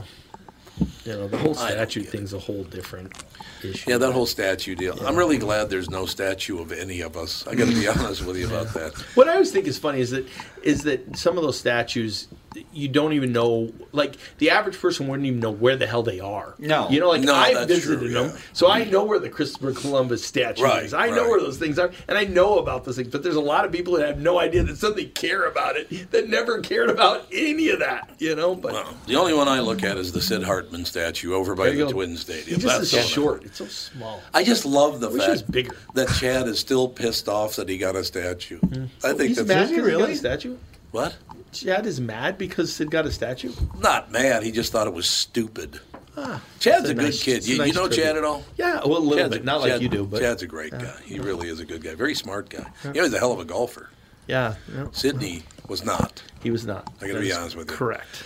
So, Landon, what do you think? We got to take a break, and we'll got about 20 more minutes. Can you do 20 more minutes? I with can us? do that. Okay, we'll be back. Wrap it up in about. I think it's about 19 or 18 minutes now. We'll be right back. Tom here for Shift Real Estate. Last year, about this time when we were making plans for Key West, I met the folks from Shift Real Estate. And when I heard the Shift story, it made sense to me. It made sense to my kids, and it makes sense to pretty much everybody that's heard about them. Shift Real Estate saves home sellers thousands of dollars on real estate fees. How do they do it? Shift lists for a flat fee of $5,000. You work with a full-time salaried agent. They take professional photos and videos of your home, list it on the MLS, and market your home online, all for a $5,000 flat fee. Call Shift Real Estate and tell them about your home. Tell them that you heard me talking about it, and they will tell you how you can save $10,000 or more when you list with Shift. It's the common sense way to sell your home. Visit shift2sell.com. That's shift, the number 2, sell.com. Because life is expensive enough. And we are back with Stretch's picks. You know, Tom, there's a lot of analysis that goes into these picks. Yeah? And I highly recommend betting, of course. I always recommend betting. Yeah, absolutely. So who's winning this thing? The Kitties, the Pack, the Bears, or the Purple? None of the above. Those are all the teams in the division. I know that. Well, who's your pick?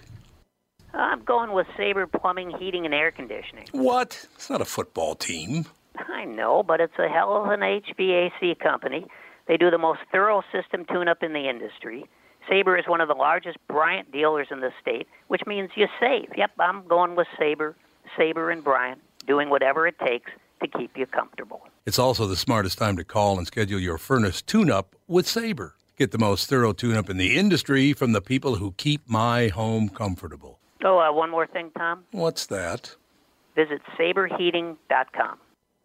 Tom here for Continuum Weight and Wellbeing. If you were like me and constantly finding yourself in weight loss mode, I have great news. Continuum is here. It's new and they're doing it differently. There are no meal replacements or foods you're required to purchase. They specialize in customizing meal plans for you using all whole, nutritious foods. They don't just focus on weight loss. They are upfront with their pricing, and most importantly, Continuum is designed for long-term success. Schedule a free consultation. Find out more today. Simply go to their website, ContinuumWeightWellbeing.com, or call or text them at 952-491-6527 and catch the Continuum team on my podcast on Thursdays, 11:15 a.m. I've learned so much from them, and I know you will too. Continuum Weight and Wellbeing, life beyond weight loss mode.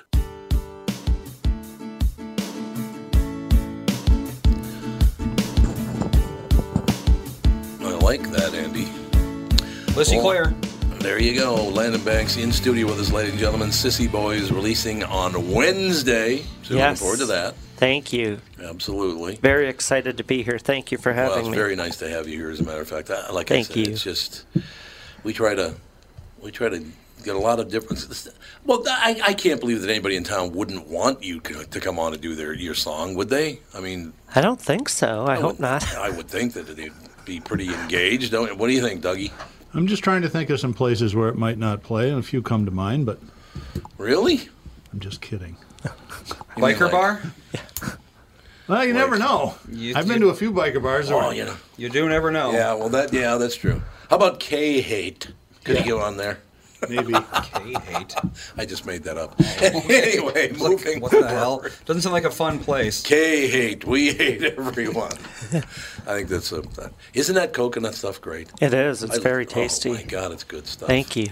No question about it. So, where do we go from here? You got the album, what are you going to do? Songs coming out in the music video, and then also my children's book, Dinah's Birthday, will be coming out later this fall. Is the tentative release date, so it's in the editing process right now. My illustrator, Justin Reese, illustrated it, and I wrote it, and I actually wrote it back in second grade, so many, many moons ago. Wow. And then I've always wanted to, once I started doing the acting and entertaining, I'm like, oh, I want to do this. Yeah. I want to record an album, check. I want to publish my book, I did, check. I'm like, oh, boy. I wanted to circle back to something that I don't know if I heard you right. You've been in 100 films? Over 100. I mean, local, independent ones, wow. So... Yes, thank you. That's a lot. Yes, I lost count over 100, so it's probably a little more, but who's counting, right? Now, do you enjoy it? I always think about what it must be like to be in the movies, and I would think the acting part would be just fabulous. But isn't that just a lot of sitting around doing nothing as well? Yes, I think that would drive me crazy. Basically, it's hurry up and wait. Yeah. So get there at 5 a.m., but you don't start till like noon sometime. You have 103 credits on IMDb, by the way, so there you go. Okay. Just over 100. Yep, I guess, yeah. Thank you, yes. There, just keep racking them up. You weren't in Paul Blart, were you? That was a local movie. No. Oh, Not that one. That was local? Well, they shot it in Eden Prairie. They did? Yeah. Did they? I didn't know that. I had no Eden idea. Prairie Mall. Oh, They that's shot it at interesting. Eden Prairie Mall. Yeah. I never I knew should have that. been in that. Should have been. Where you were probably tied up in something that didn't pay. Probably. That's the deal right there. Well, your first looks like you started in 2007, so Paul Blart, was that out by then? I have no idea. I think so, yeah. Let's see I was here. a late bloomer, so. I was a late bloomer. Paul Blart Mall Cop was 2009. Ah, shoot. Darn. There you go. Just missed that. Yeah, but that means they shot it in 08, so. That's true. That's true. Usually, yes. That is very, very true. I never knew that was shot out there. It was a terrible movie. By the way. Of course it was. Well, I mean, It it's was a cop on a mall cop on a Segway. That's the joke. Isn't that the guy from King of Queens? Yeah. Yes. Kevin. Kevin James. Yes, yes, okay. Kevin James. Yes, I do have quite a handful of films coming out, though, later this year. I want to hear about them. Well, Christmas Slasher will be hopefully coming out. Christmas Slasher Yes, musical? No, they might be playing some of my Christmas music in there, though, I think. So that was the last I heard. But yeah, so I have a fun comedic part in that. We shot that up in the woods in Duluth. And it's where I got to shoot a gun for the first time with blanks. It wasn't a prop gun, Who'd you real gun kill? with blanks. No one, but I thought I was going to shoot myself. Were you like the 'Cause it Adam was- Baldwin of the set? Oh, boy. I was trying not to be. I was like, they're like, okay, here you go. Have you done this for? I'm like, no. Other than that, Let's rehearse this. Thankfully, it was way out in the woods in the middle of nowhere. But yeah, that was kind of dicey and like, whoa. Like I've used prop ones before. And if I ever use a prop gun in your movie, for the record, I'll probably break it because that's happened. There's a thing that happens 100% of the time when people fire guns for the first time, and that's that they had no idea how loud they are. Oh, my gosh. No one yes. has any idea unless they've been in the same room as a gun going off. Yes, and they were blanks, and it was very, very loud. And I'm like, whoa, the reaction was like, whoa, my gosh. Yeah. Oh, yeah. Well, That blanks wasn't still have acting, all that the, was real. Blanks have all the gunpowder in there. They just don't have the bullet that comes out. So that sound that's the sound of a real bullet going Yeah, off. very loud. It was like, whoa, one take to do this. Yeah. And if something happens to me, there will be no other takes. No, I could understand that. Man, as a matter of fact, I won once in my life at a shooting range because I have a permit to carry. I don't ever carry a gun, but I have a permit to carry one. And I went to qualify about 2-3 years ago for the latest version of it. There was a guy next to me about 10 feet down with a .44 Magnum long barrel. You want to talk loud. Break your wrist right off. Oh, yeah. my God, that gun was loud. I mean, it's literally about it's about 2 feet long. Honestly, and it's a revolver, so the noise just comes out of the gun, man. And it, oh my God, that thing was loud. It literally sounded like a cannon. Wow. So now, why did you have to shoot a gun? It was part of the scene in the movie, so No, I Christmas assumed that, slasher. but So that's- yes, I think I was going to get a deer or something. Were you going to shoot a deer? I think so. A pretend deer. Christmas slasher. So did people get slashed? I'm assuming. Yeah. I won't tell you if Look I at the do. face he's making down. He's like, yeah. You have to watch it. I can't give away my. No, I understand. I understand.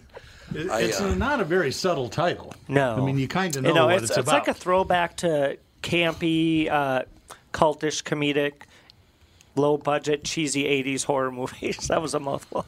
Oh, my God. I literally one time, and I got to be, because Andy's my son, so I can't say the word in front of him, or I probably don't want to say it on a podcast anyway, but a friend of mine had this very pretty younger sister, and I always wanted to take her out, and he always said, nope, no way, you're not taking her out. Not going to happen. So I said, come on. So it literally took me like a couple of years to talk my friend into letting me date his sister. Very, very sweet person. I really had a good time. Went to Scarpelli. Remember Scarpelli's down on Nicollet and Franklin? Mm-hmm. Took her to Scarpelli's and we went to a movie. The reason I'm thinking about this is because the name of the movie was Black Christmas. Yes. Okay, so you've seen that movie? Yes. The movie opens. This is our first date with a woman I was not supposed to go anywhere near, according to her brother, a friend of mine. And the opening scene, you just see a phone ringing. They kind of close in on a phone, and it's ringing. And a young woman, it's a sorority house. You can figure that out. She answers the phone, so I'm going to replace one word with another. She answers the phone, and the guy on the other end goes, I want to smell your crotch. Only he didn't say crotch. We kind of figured that, Tom. And I'm like, well, I guess we'll never go out again, will we? I mean, the first line in the movie. Wow. Excellent. I'm like, oh, God, I thought this was going to be like, you're talking about campy and funny. Yes. And I thought Black Christmas is going to be campy, funny. It'd be great. Nope, it was not. My dad did something like that. He told me when he was a young lad back in had to be the early 40s. First date, he took his date to see Old Yeller. Oh, you started crying. Right. There you go. Yeah, it's happened before. Yeah, not a first date one, maybe. I don't know. In 42, there wasn't a lot of choice. Yes.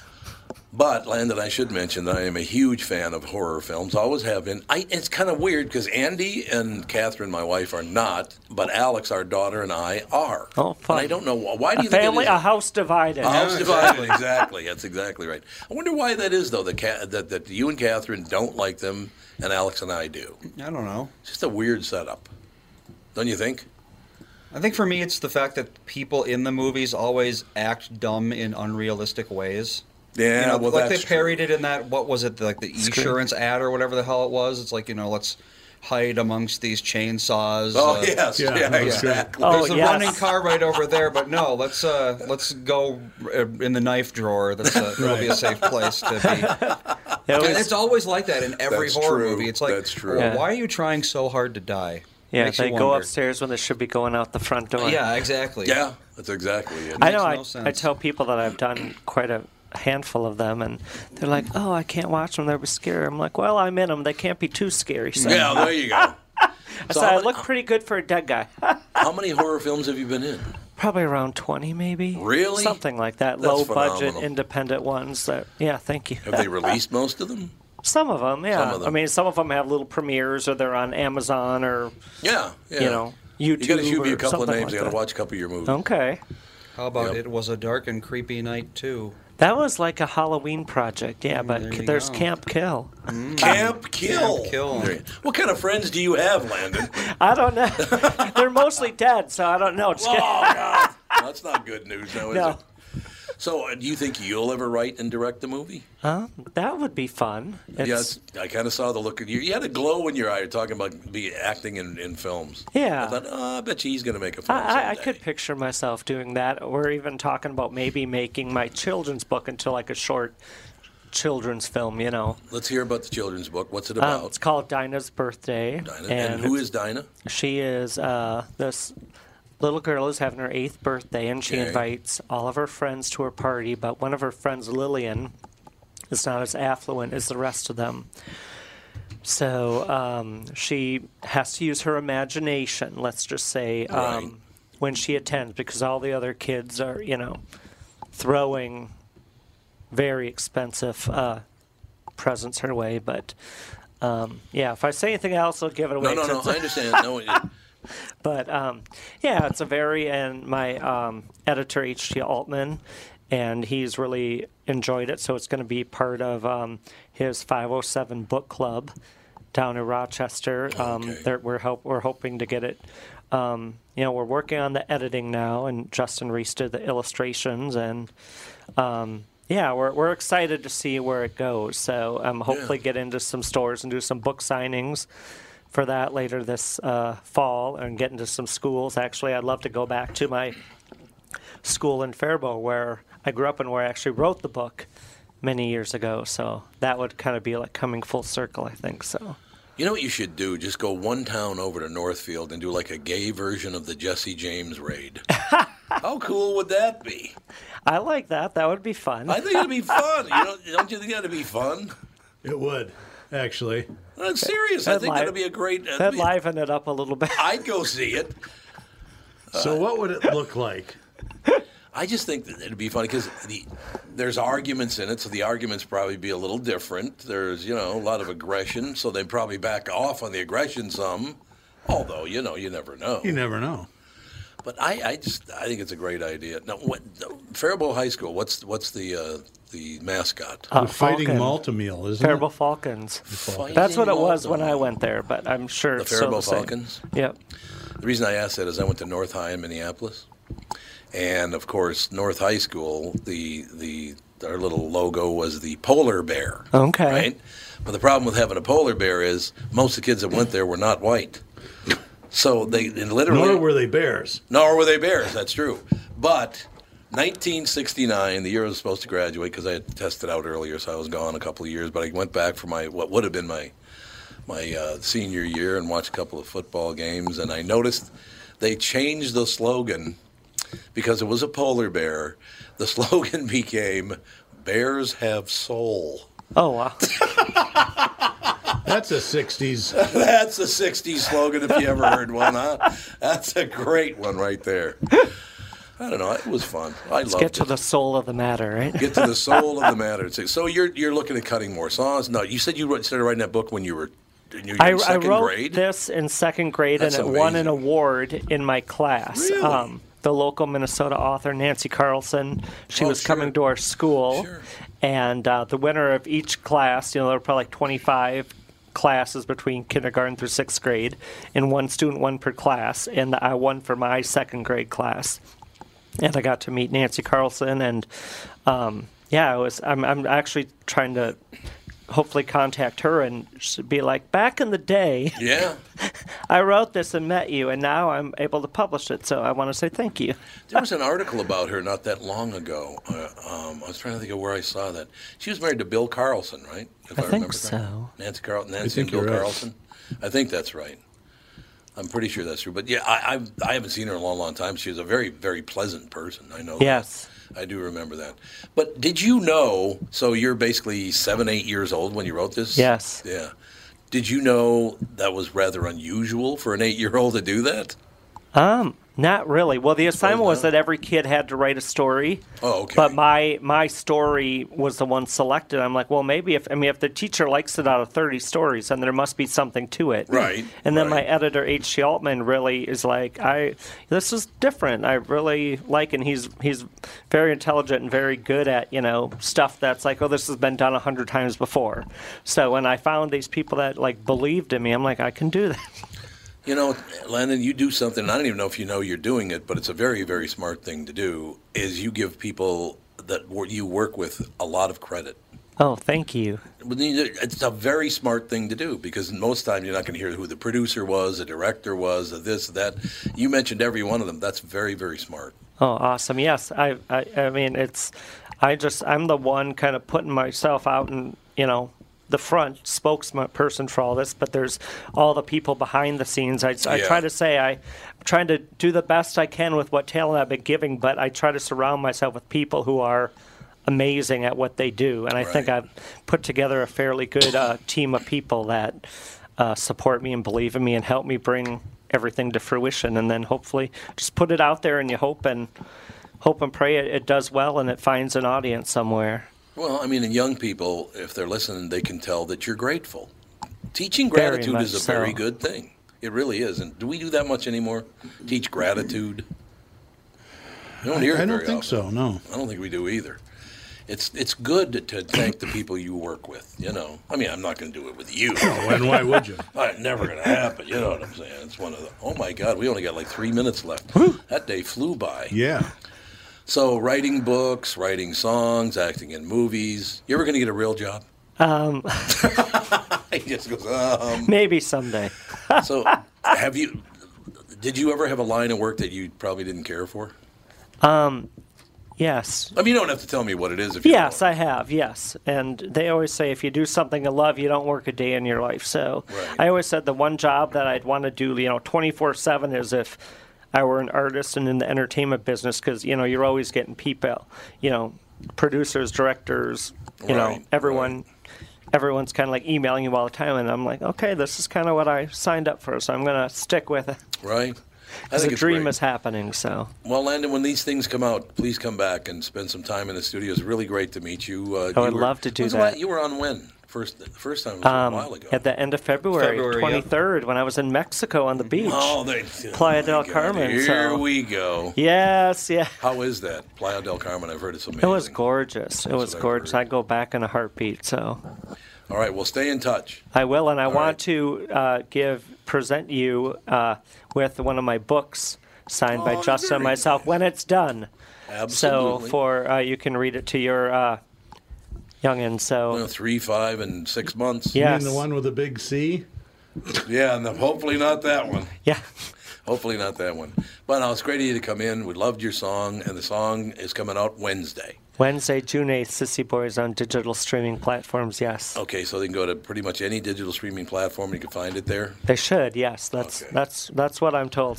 Glad to hear that. Thanks for listening. We'll Thank talk to you you tomorrow. so much. Landon, great to have you in. Talk to you tomorrow. Thank you. Bye-bye.